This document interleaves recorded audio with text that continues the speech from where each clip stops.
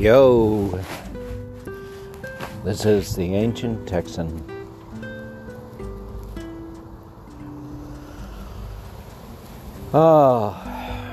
Just sitting here listening to a song by Aaron Ray about a guy on the street corner.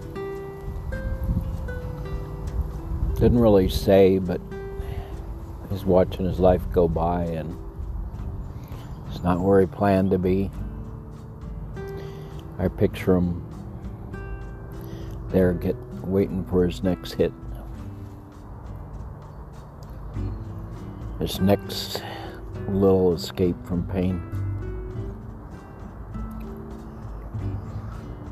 And all this pandemic craziness, fear. What we've forgotten about is there's still a drug crisis going on. Yeah, lately we've been distracted from the pandemic by our persistent racism. But we also still have drug epidemic going on, and I'd bet real big money that it's got worse, not better, with this pandemic. There's a lot of us feeling more anxiety and fear. My daughter woke up this morning with a sore throat and a cough.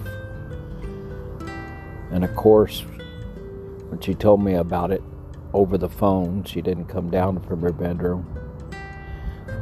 She was thinking about if she had the virus or not, as I was.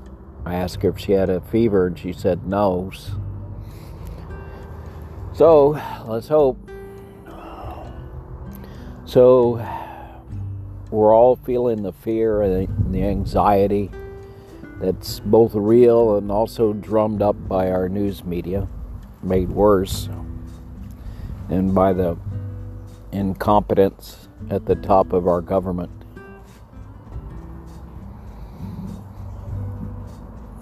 And we can't pretend like the U.S. is some superpower and does everything better, because it's quite clear we don't in this pandemic. We can't even get face masks for our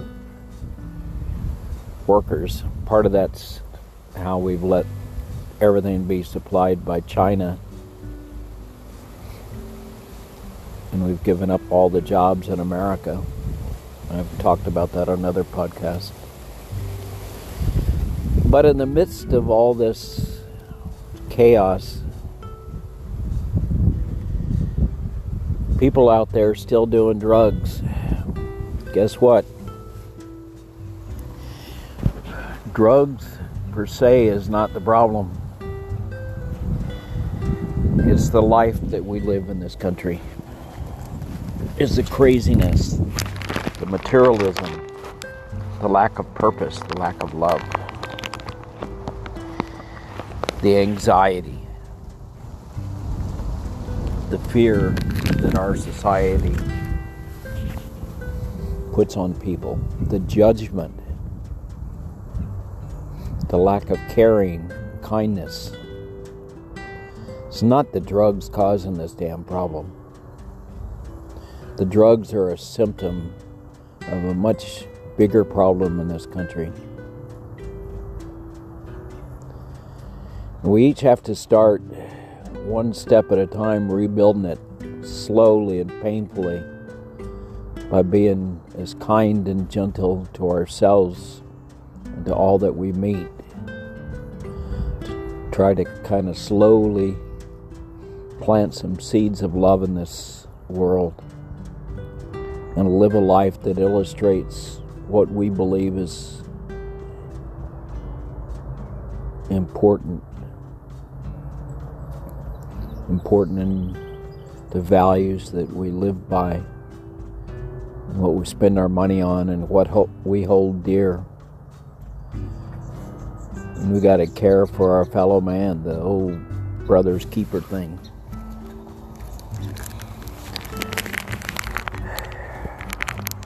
That's the only way to get out of it. There's no short haul. We have to look at ourselves fairly and realistically. And we can't judge ourselves differently. If the U.S. does something, that doesn't make it right. We have to look at each action and ask ourselves, does that action show love? If we drop a bomb on Yemen, where's the love?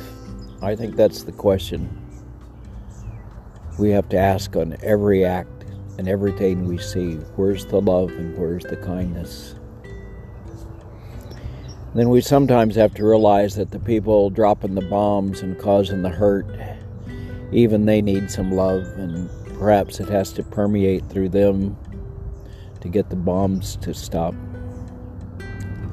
I don't know all the answers, but I do know there's a lot of hurting going on in this country. Drugs is just a symptom of it. And I'm guessing the amount of hurting is going up right now, and the drug use is going to go up.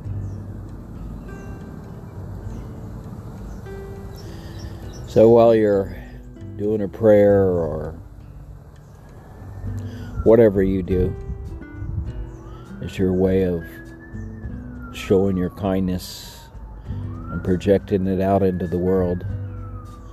Think of all those people that are taking another hit, not really caring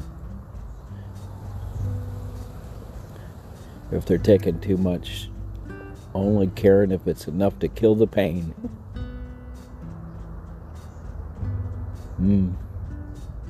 So I sit here and drink my glass of wine, trying to kill a few brain cells in my own brain. Perhaps the part that hurts when I think of all those people out there, all the new homeless people, all the old people left in nursing homes waiting for the virus to come. Anyway, I'm feeling sorry for my fellow man at the moment. Thought I might point out to you a few listeners that I have, that there's still the drug crisis. Namaste from the ancient Texan.